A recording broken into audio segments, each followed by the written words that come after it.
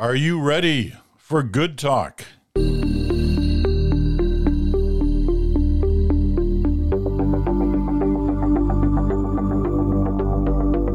hello there, Peter Vansbridge here with Chantal and Bruce Anderson. It's our Friday episode of The Bridge, Good Talk. And as always, I don't know what it is.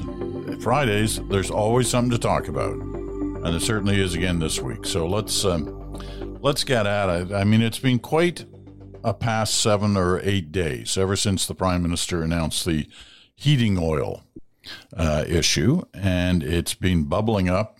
Lots of reaction to it, not surprisingly, as we suggested there probably would be last Friday.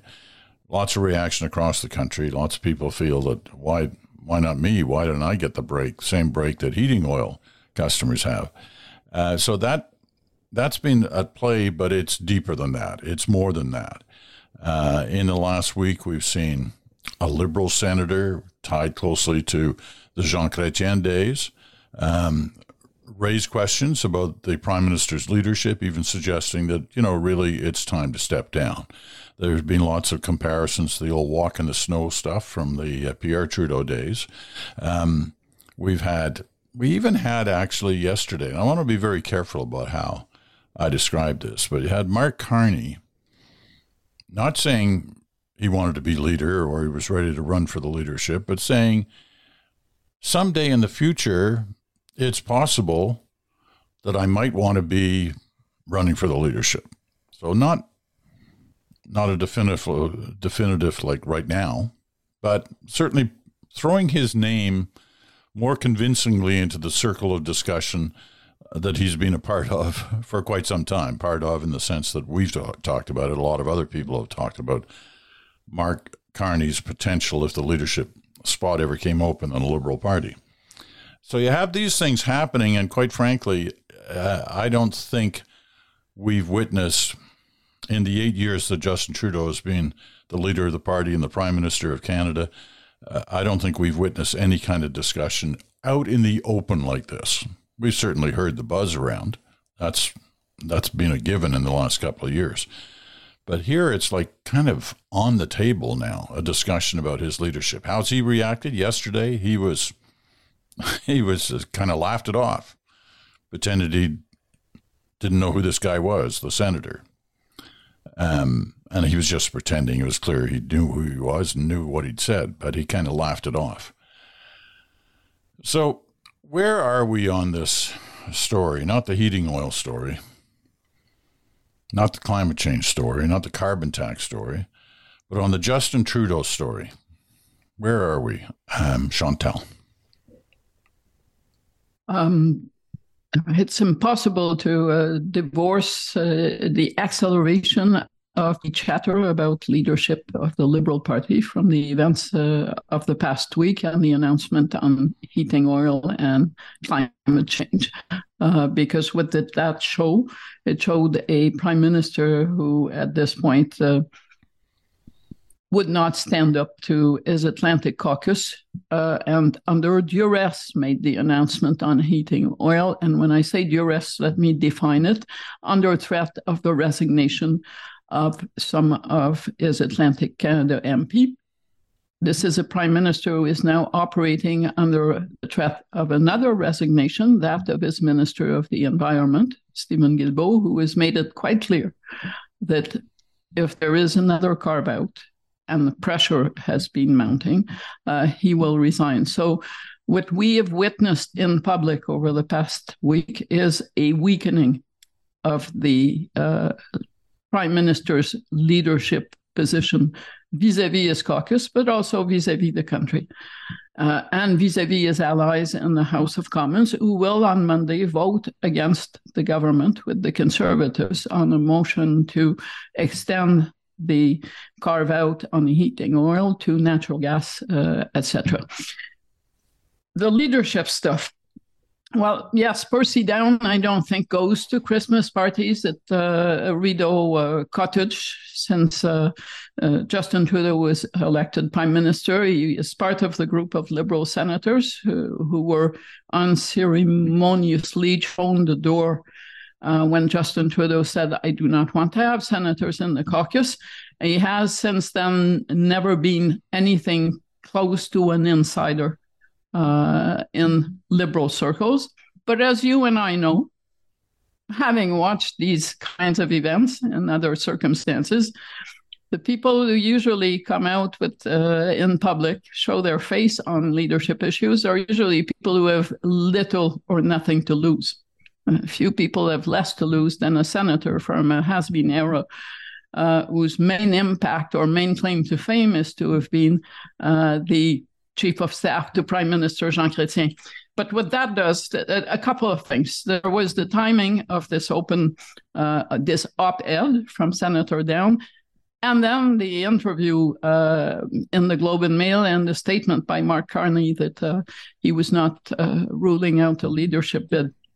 On that, let me tell you that if I ever gave an interview to say, well, if Peter is going to step down from his job as host of Good Talk, I'm not ruling out applying for it. It would presume that I want your job, because my normal answer, since I don't want your job, would be I would be sorry that Peter steps down. End of comment. So you don't usually say you're not ruling something out for when you're applying for a job unless you want the job. So I believe Mark Carney does want the job. Of the two things that happened, the Percy Down and the Mark Carney, the one that drove the PMO crazy this week was Mark Carney. Not just for the expression of interest, which is a way of putting someone who is an outsider to the Trudeau years, who has a record on the fiscal side as a former bank governor, and who happens to have serious thoughts about climate change, putting himself in the window, as in, if this guy is now blinking on climate or on fiscal responsibility, there is always me sitting there, and it didn't help the PMO feel better to think of a couple of things. The first was that Mark Carney did say also publicly that he would not have done a carve-out on heating oil. He would have found another way to help. And in this, he was supported by former federal Environment Minister Catherine McKenna, very publicly. But there's also paranoia that sets in, and the notion that maybe Percy Down is doing the bidding for his former boss, Jean Chrétien. Something that I don't find particularly credible, but it does tell you that we have reached the stage where the way that people around Justin Trudeau think is that even paranoid people do have actual enemies. All right, Chantal set the table. Bruce, what are you going to pick off that table? Well, I'm disappointed that if you decide to give up Good Talk, that Chantal isn't interested in it. I had been kind of counting on that just in case, we need that. All right, I'm gonna get over it. You're not ruling out applying. Is that what you're saying? I would rule it out. I want to be clear. Because I do think that not ruling something out is an expression of interest. I don't think there's any other way to interpret it. But let me go back to the starting point. What's been happening in the last couple of weeks?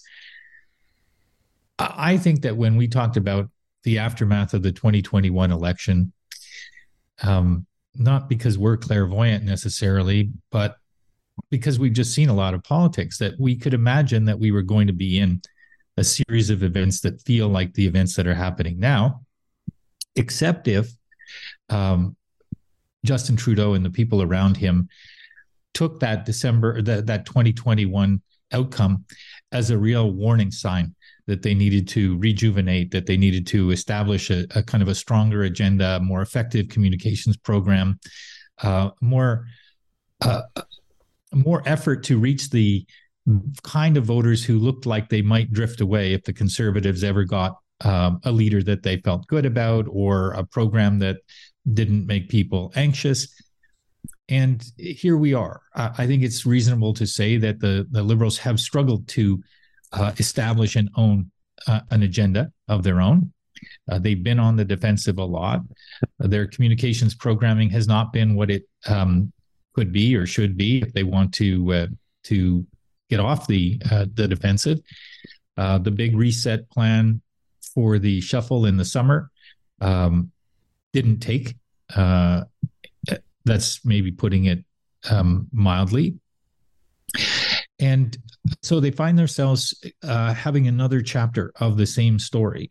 And I always felt that it would be inevitable, just given the ticking of the clock, that at some point in a party as dynamic as the Liberal Party, filled with a lot of people who have a lot of energy to try to get things done, a lot of people who feel as though their seats might be in jeopardy in an election held anytime soon, that people were going to start to ratchet up the pressure on what's generally called the center. Now, the center can be the people around the prime minister. It can be the people running the campaign. It can be the prime minister himself.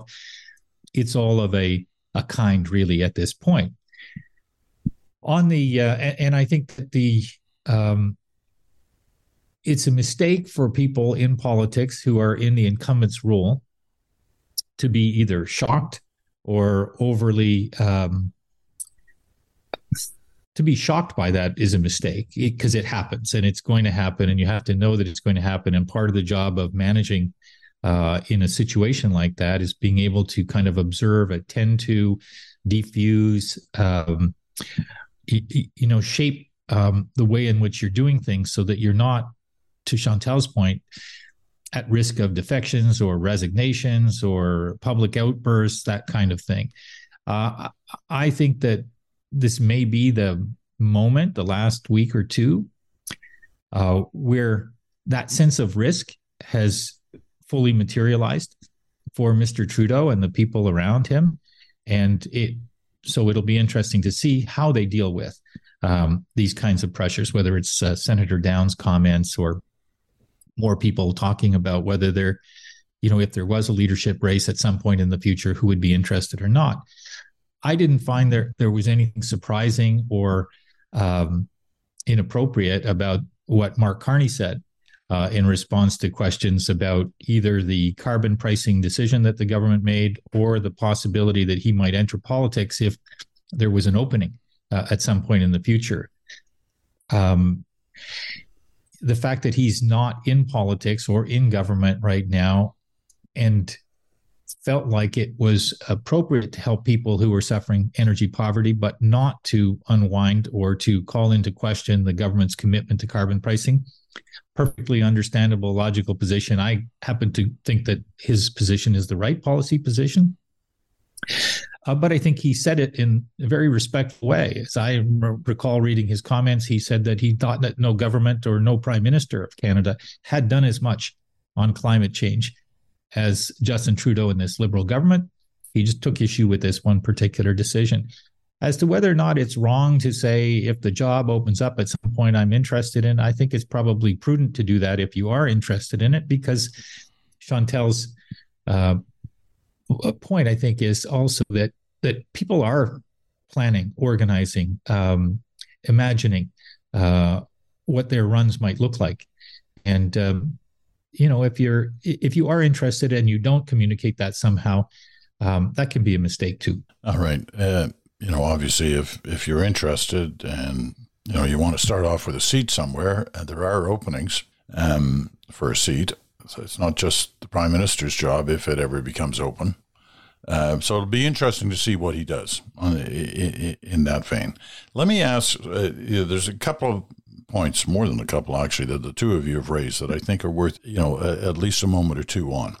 Chantal, the vote on Monday, if it's Monday, that the NDP have signaled they're going to support the Conservatives. Should we look at that as any more than just one vote on one issue and then move on, or could this lead to the fall of the government? It's not a confidence vote unless the government wakes up on Monday morning and declares it to be.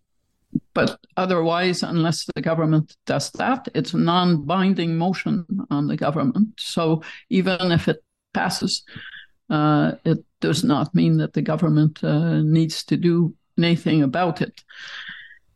There is, so far, at least at this time today, I do not know what the Bloc Québécois will be doing, whether they will vote with the Conservatives or not. But this story is playing out really differently in Quebec, in the sense that Quebec runs its own carbon pricing scheme. It's part of a cap and trade system. And so there hasn't been, and a lot of people heat their homes with electricity. So the debate this week is mostly being about the future of Hydro-Quebec and how much it may cost down the line to use electricity. So I'm not sure where the Bloc would sit on this. It's not a big issue for them. But the danger to the government is also that what the Conservatives are going to do with this vote is they're going to point at every MP from Ontario or Alberta or BC and Manitoba who have voted against the motion to say, look at how your MPs have refused to extend the same benefits to you as they have accepted to extend to the people who use heating oil, who are massively concentrated in the Atlantic provinces. And that's the real danger to the government. Yeah. It's more internal divisions and more turmoil internally because it. I was listening to Bruce and I was thinking about all the things I heard this week. There are now Liberals in private who speak more harshly of Justin Trudeau than Conservatives in public. And one of them, not someone who has spent the past decade in the peanuts gallery throwing stuff at Justin Trudeau for not doing the right thing, but one of them said, at this point, the only thing we were talking about legacy and how Trudeau has actually damaged this climate change legacy by what he has done, and he has sacrificed the moral high ground on the Conservatives on climate change. This will always be thrown back at him in the next election campaign. And this person said the only thing Justin Trudeau cares about at this point is to remain Prime Minister. And I am thinking the Liberals, when I look at them, and there are exceptions, ministers who are doing their job and trying hard, but by and large, the Liberals are now consumed with two things. Justin Trudeau with trying to win an election or secure his position, and other Liberals increasingly discussing leadership and how to position themselves both for the election and for a possible leadership campaign. And in both cases, not counting on Justin Trudeau in that mix in a positive way. Bruce. Yeah, I was going to say that I think the motion is almost as though we're watching the Conservatives script another television ad, and they've created an option for the NDP to play one role in that ad or another role, and the NDP chose what I think if any of us were advising them would say is the smart role for them to take. I think that the reason I say it's an ad is I think that the Conservatives, obviously, you can just tell from the body language and the sense of enthusiasm they have about the way that this carbon price issue has evolved, is that they feel as though they've actually had the single best gift from the government that they could hope to have. And when Pierre Poilievre said, as he did the other day, let's have a carbon price election, I didn't see that coming 2 years ago. I thought the last thing that he's really going to want to do is say, he's going to want to talk about axe to tax and all of that sort of thing for a good period of time. But eventually he's not going to want an election to be about carbon pricing, except now I think he does.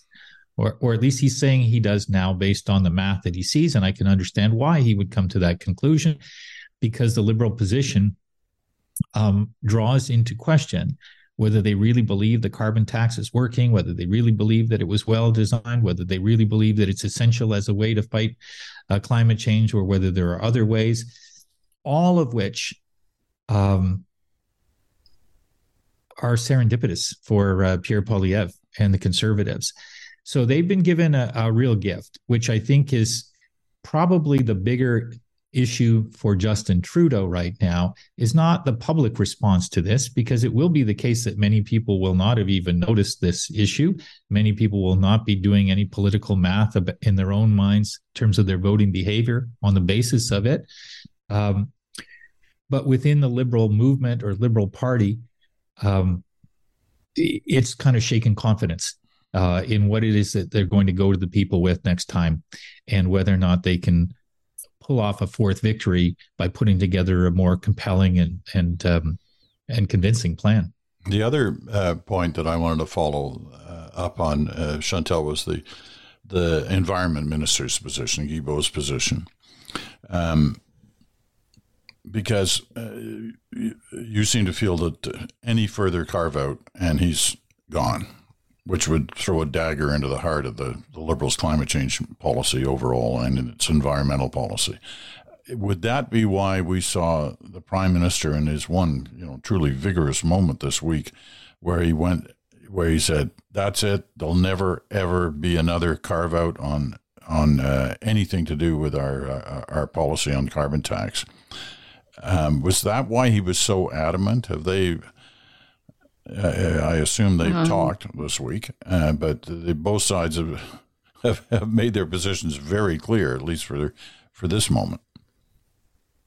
So I don't feel that Stephen Guilbeault could resign. I know that he would resign. Why do I know that? Because I watched a show called Les Coulisses du Pouvoir, which runs on Sunday. And last Sunday, Stephen Guilbeault gave an interview about the announcement and said quite clearly that on his watch as environment, there would not be another carve-out.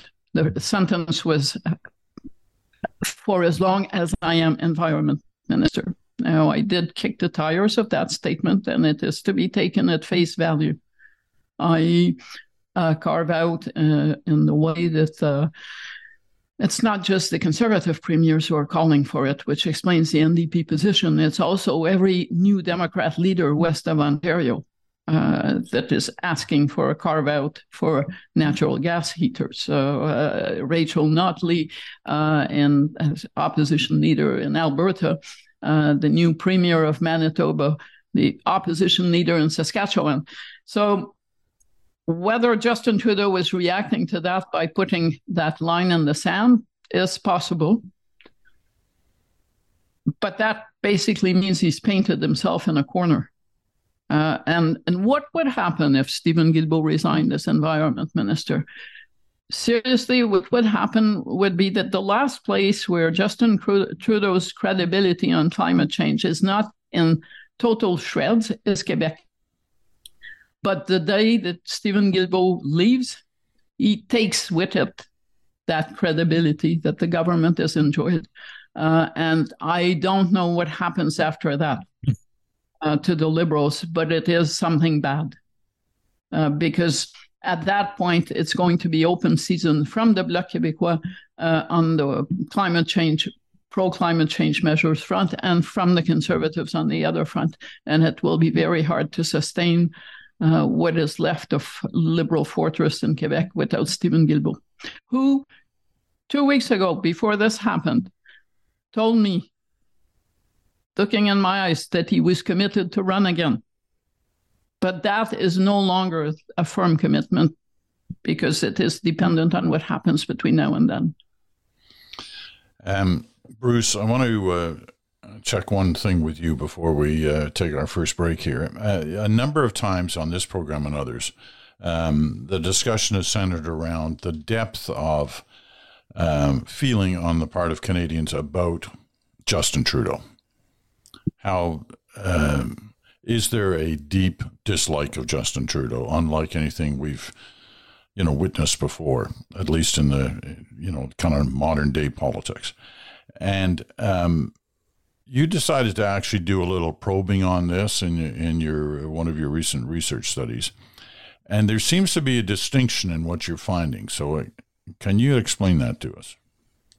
Yeah, I'm glad you asked, Peter. I feel like the conventional wisdom for people who are really close to politics, or at least in the social media version of people close to politics, is that Justin Trudeau is widely hated. That the degree of public animus to him is extraordinary.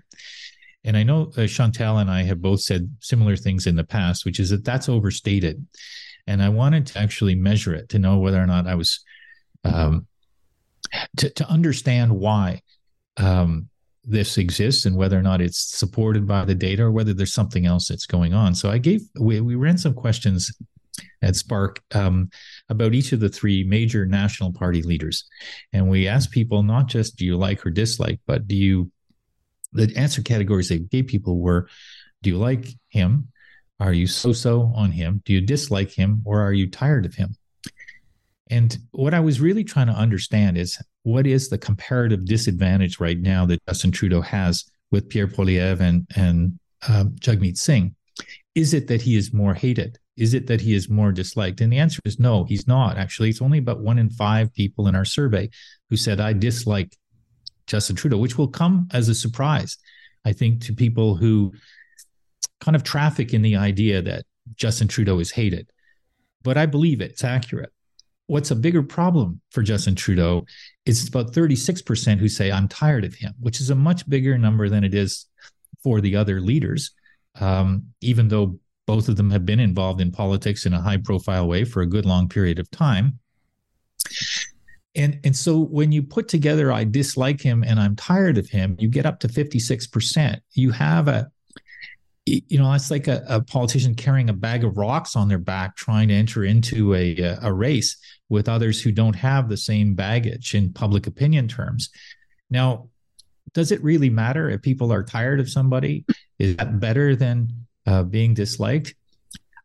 Yes and no. I mean, I think at the end of the day, if people aren't tuning you in, they might not turn out and vote. So I think that being a political figure that people are tired of hearing from can be a pretty serious political liability. But I did want to draw the distinction between, do people really dislike this person, his character, his values, his policy agenda, most of which I would say no, most people don't. But does he have a challenge that's unique to him heading into this election? I think he does. One more thing, and I'm really curious to hear what Chantal thinks about this, is I was trying to figure out why this might be a worse problem for Justin Trudeau than for, say, predecessors. And so I looked into data that others have gathered on how the public is feeling about news. And it was interesting to me. Reuters published a big study across several countries.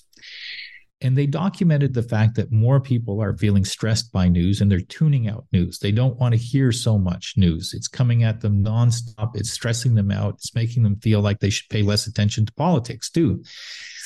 At the same time, you've got a government that has been kind of creating a flood of announcements over time, very visible on social media. So you've got a market that wants less of this kind of communication and a government that arguably has been doing more of it. And that's a process that could explain why tired of him or tired of them is a bigger factor for this government than maybe for its predecessors. I'll stop there. Okay, well, thanks for asking. I want to get Chantal's reaction to that, but we're going to take our first break. We'll come right back on that point right after this.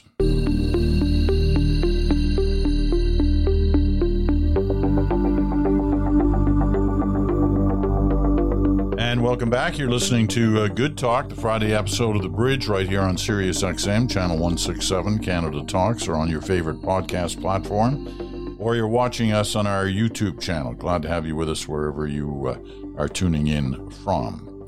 All right, Chantal, Bruce mentioned this distinction between basically hatred of someone, in this case, Justin Trudeau, and just tired of him. How do you see that? Well, first to Bruce's last point about people turning off the news and suffering from stress and news fatigue, that could go some way to explain why Pierre Poilievre's numbers started going up along with that of his party when the House rose last summer, and he was not the center of the news every day. He was still doing stuff, but it wasn't the same in-your-face stress about this kind of stuff because it was outside the adversarial venue of the House of Commons. So that could explain part of it. As for the Trudeau haters and people who are fatigued, I don't think there are more Trudeau haters than there were Brian Mulroney haters or Stephen Harper haters, who all belonged in a category of their own. They made a lot of noise. They were probably a minority, but in the case of Brian Mulroney, they certainly were numerous enough that he decided to leave the scene. And Stephen Harper, of course, lost the election.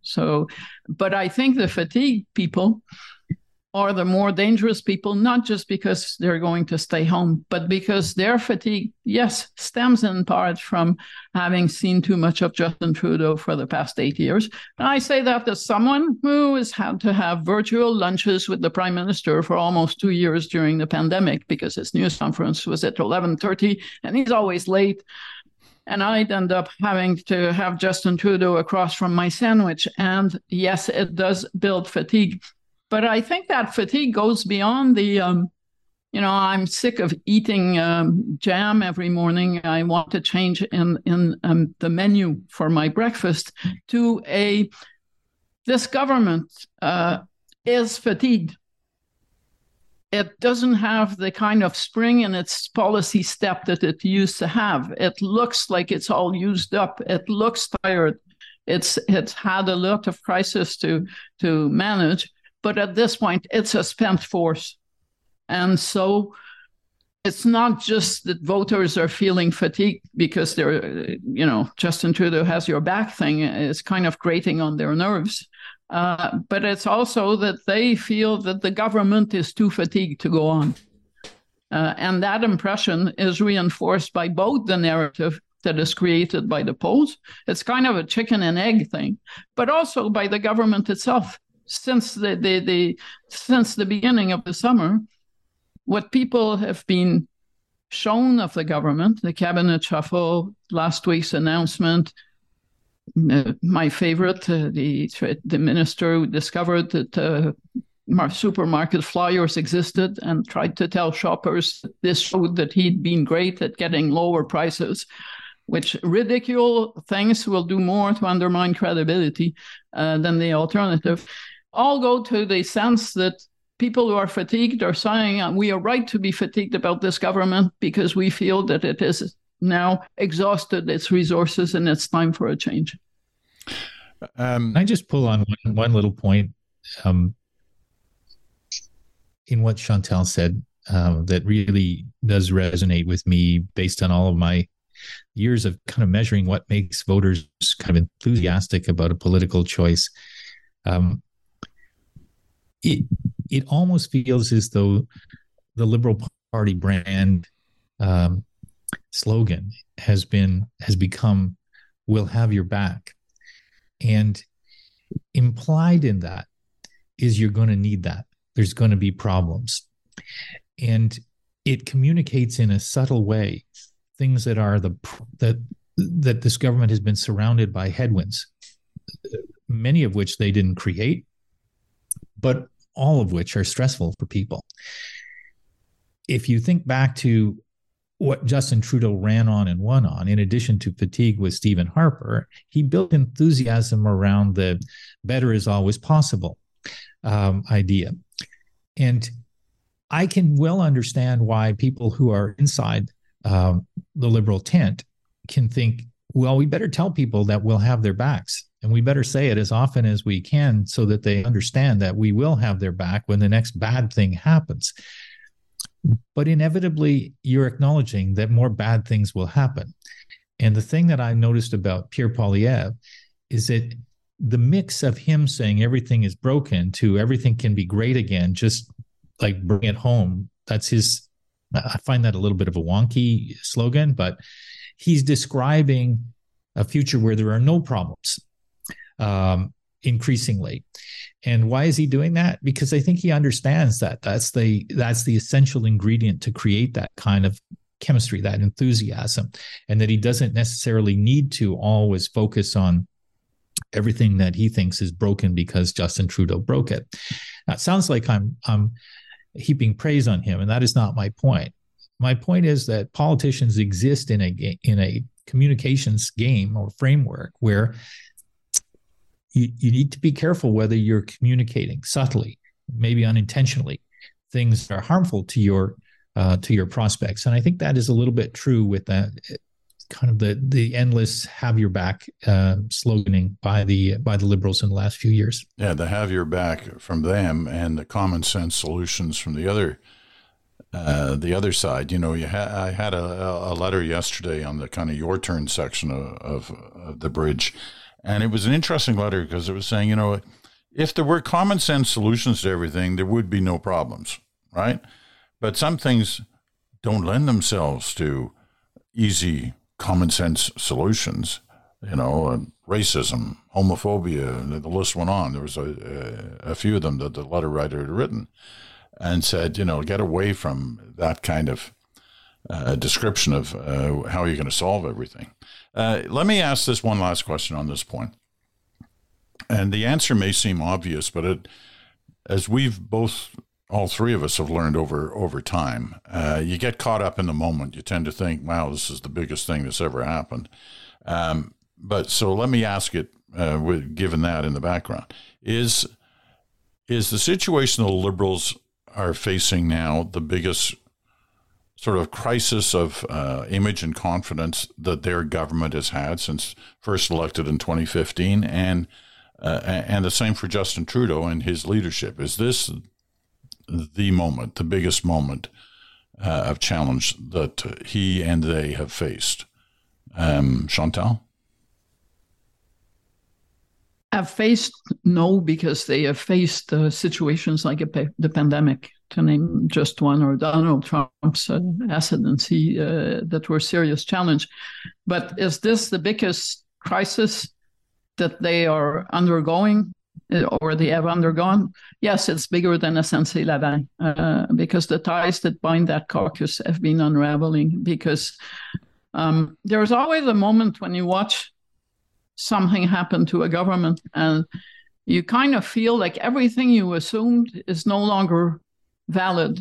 That happened to me when one day in the late 80s, early 90s, when I suddenly heard or overheard Lucien Bouchard dictating his resignation letter from the Mulroney government.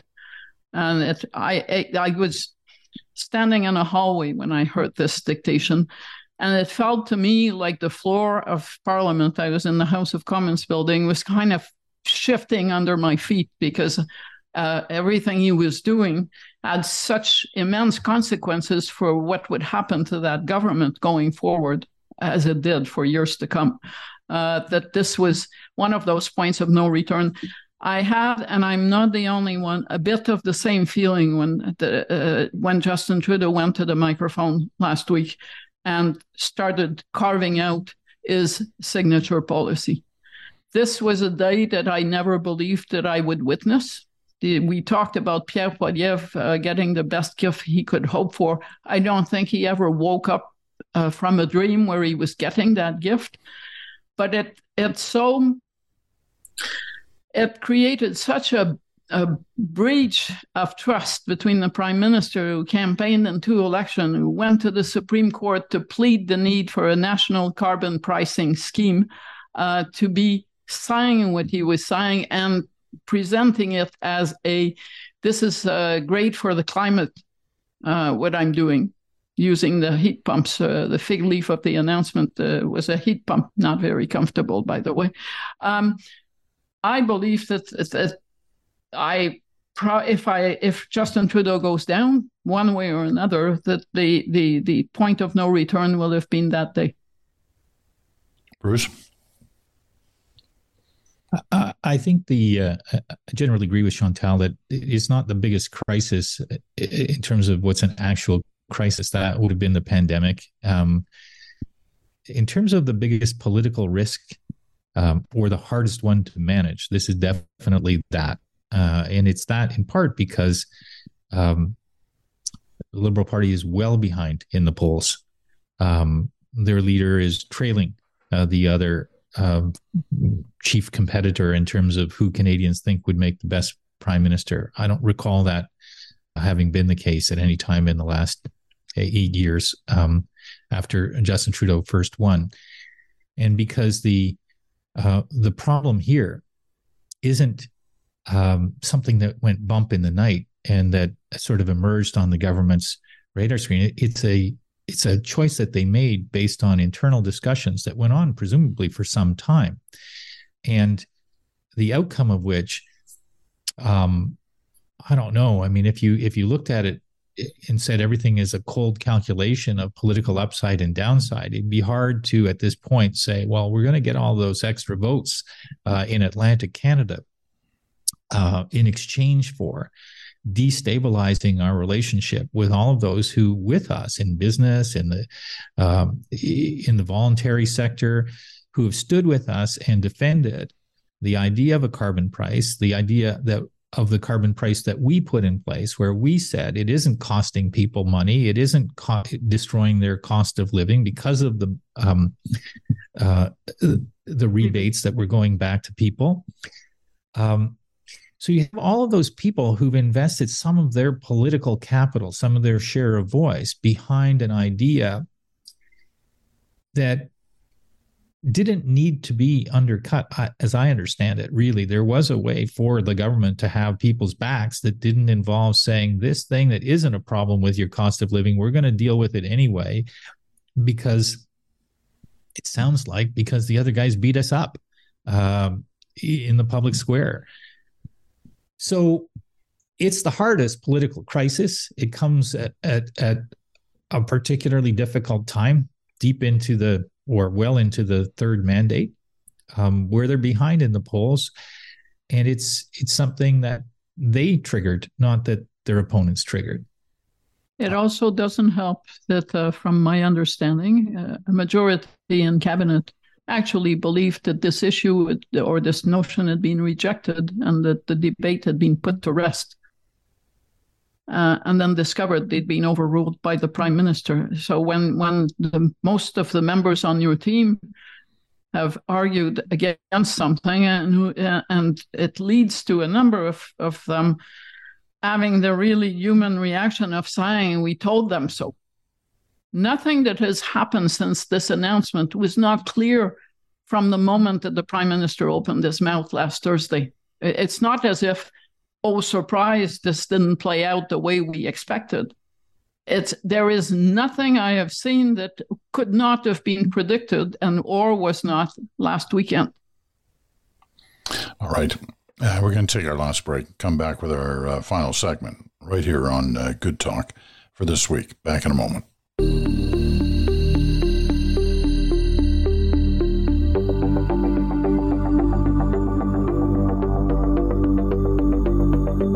And welcome back. You're listening to Good Talk. Chantal and Bruce are here. I'm Peter Mansbridge.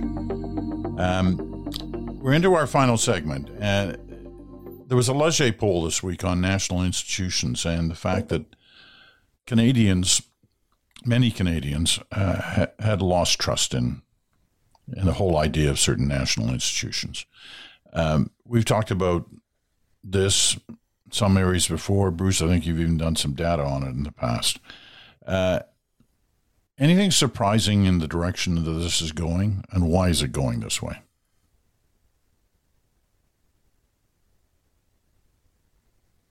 Well, I hate to sound like the optimist here, but go for it.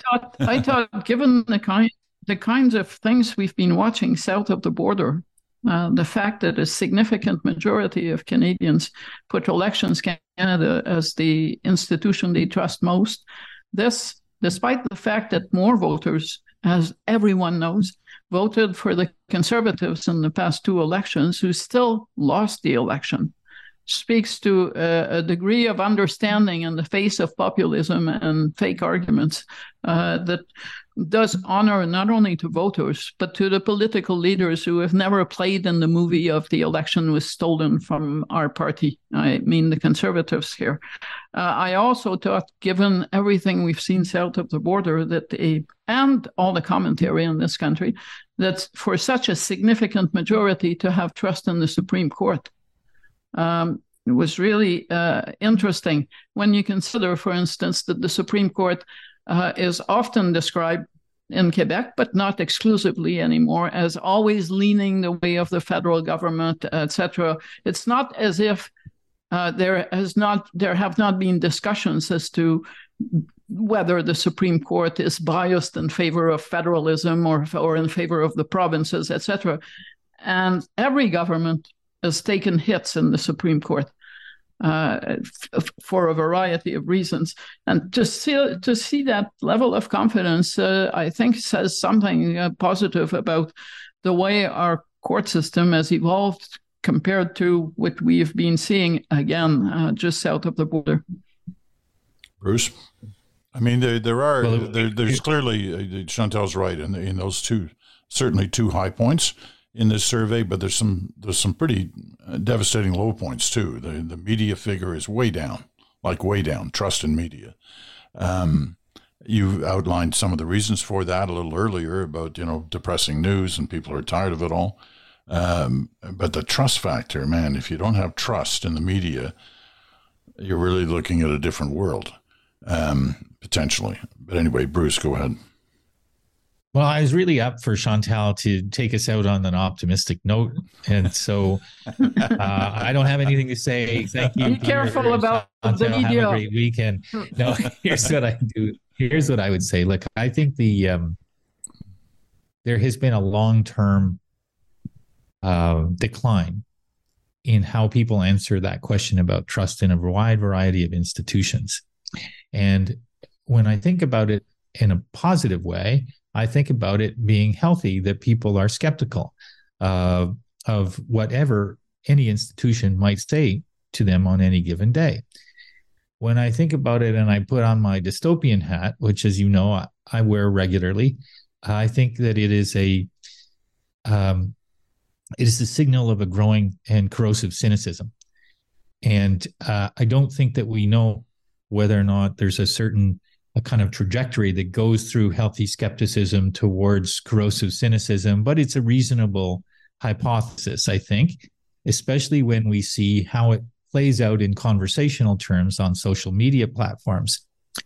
I do think that the question of trust in the media is a slightly more unique question, because we have watched in the last couple of decades the development of these extraordinarily high-profile media platforms, which if you were a conservative-minded American and you turned on MSNBC, there would be reasons why you might not trust that they were giving you all of the information that they should give you. And the same is true for liberal-minded viewers who might watch Fox. That's not an indictment of MSNBC or Fox. They both have their flaws, but it is to me, it's been clear that people aren't wrong or as wrong, if they ever were wrong, to imagine that there are political agendas within media enterprises, and that sometimes that affects the way in which news is packaged and presented to them. That's not about the individual reporter or the idea of journalism as a profession. It just seems to me that we've traveled some distance there, and that if people don't necessarily have an automatic trust in media, that's not necessarily a bad thing. But it is something that hopefully media organizations will take seriously and try to work on. Yeah, but then look at the question. If I were asked, do you have trust in the media? I'm not sure I'd answer yes. What do you mean? Agreed. Would you answer yes to this open-ended question? Do you trust the media? What am I saying here? What do I trust? That I trust Fox? Or that I trust... It's, to me, the more interesting question is to ask by putting labels on what you call the media, not just this open-ended question to which, no, I mean, for many people, the media includes something called social media. Yes. So yeah, I agree with you. I find the question meaningless, so I'm not paying attention to the answer. But otherwise, I'm with Bruce on the yes, good if people come to the media with some version of skepticism, because we are not infallible and we should not be followed blindly. I've got 2 minutes left, which is probably unfair to raise a whole new topic. But let's just take a run at it. For the last, I don't know, half dozen years, we've looked at the Legault government in Quebec as perhaps the most stable, the most popular, the one really doing, clearly not in trouble. Now, all of a sudden, in the last little while, that's being reassessed. What's happening to Legault, Chantal? Oh, governing is hard. And the Coalition Avenir Québec came to power as a rookie government, first time in power, just before the pandemic, and basically ran Quebec over the course of the pandemic and did a decent job. And then an election came and the party was reelected. But now the normal things of governance, having to fix healthcare, making sense of your education policy. There's a negotiation ongoing with the public sector. The teachers are about to go out on strike on Monday in Montreal. They may all go out on strike for forever as of November 23rd. All these things are unresolved. And at the same time, the Premier has been... it's really hard to describe how François Legault has been coming out with policies contradicting himself on issues. It's been all over the map over the past 2 months, ever since he lost a by-election in Quebec City to the Parti québécois. I think part of what's happening is, one, François Legault thought he walked on water, and now he's got wet feet. But the other thing is... he is in fear that his coalition is going to split apart. If the sovereigntist members of it go back to the PQ and he tries to keep them, the federalist members of the coalition will go back to the Liberals. He is in a really fragile spot, and at this point, he is in his head in a place where he listens to no advice. So he gets the numbers he gets, and he's 3 years from an election. A lot can happen. Good, but also bad in 3 years. Yep. Governing is not easy, as you say. And nothing's forever. All right. Chantal, Bruce, thanks both very much. Good conversation, as always. And thank you out there for listening. I'm Peter Mansbridge. We'll be back with The Bridge on Monday.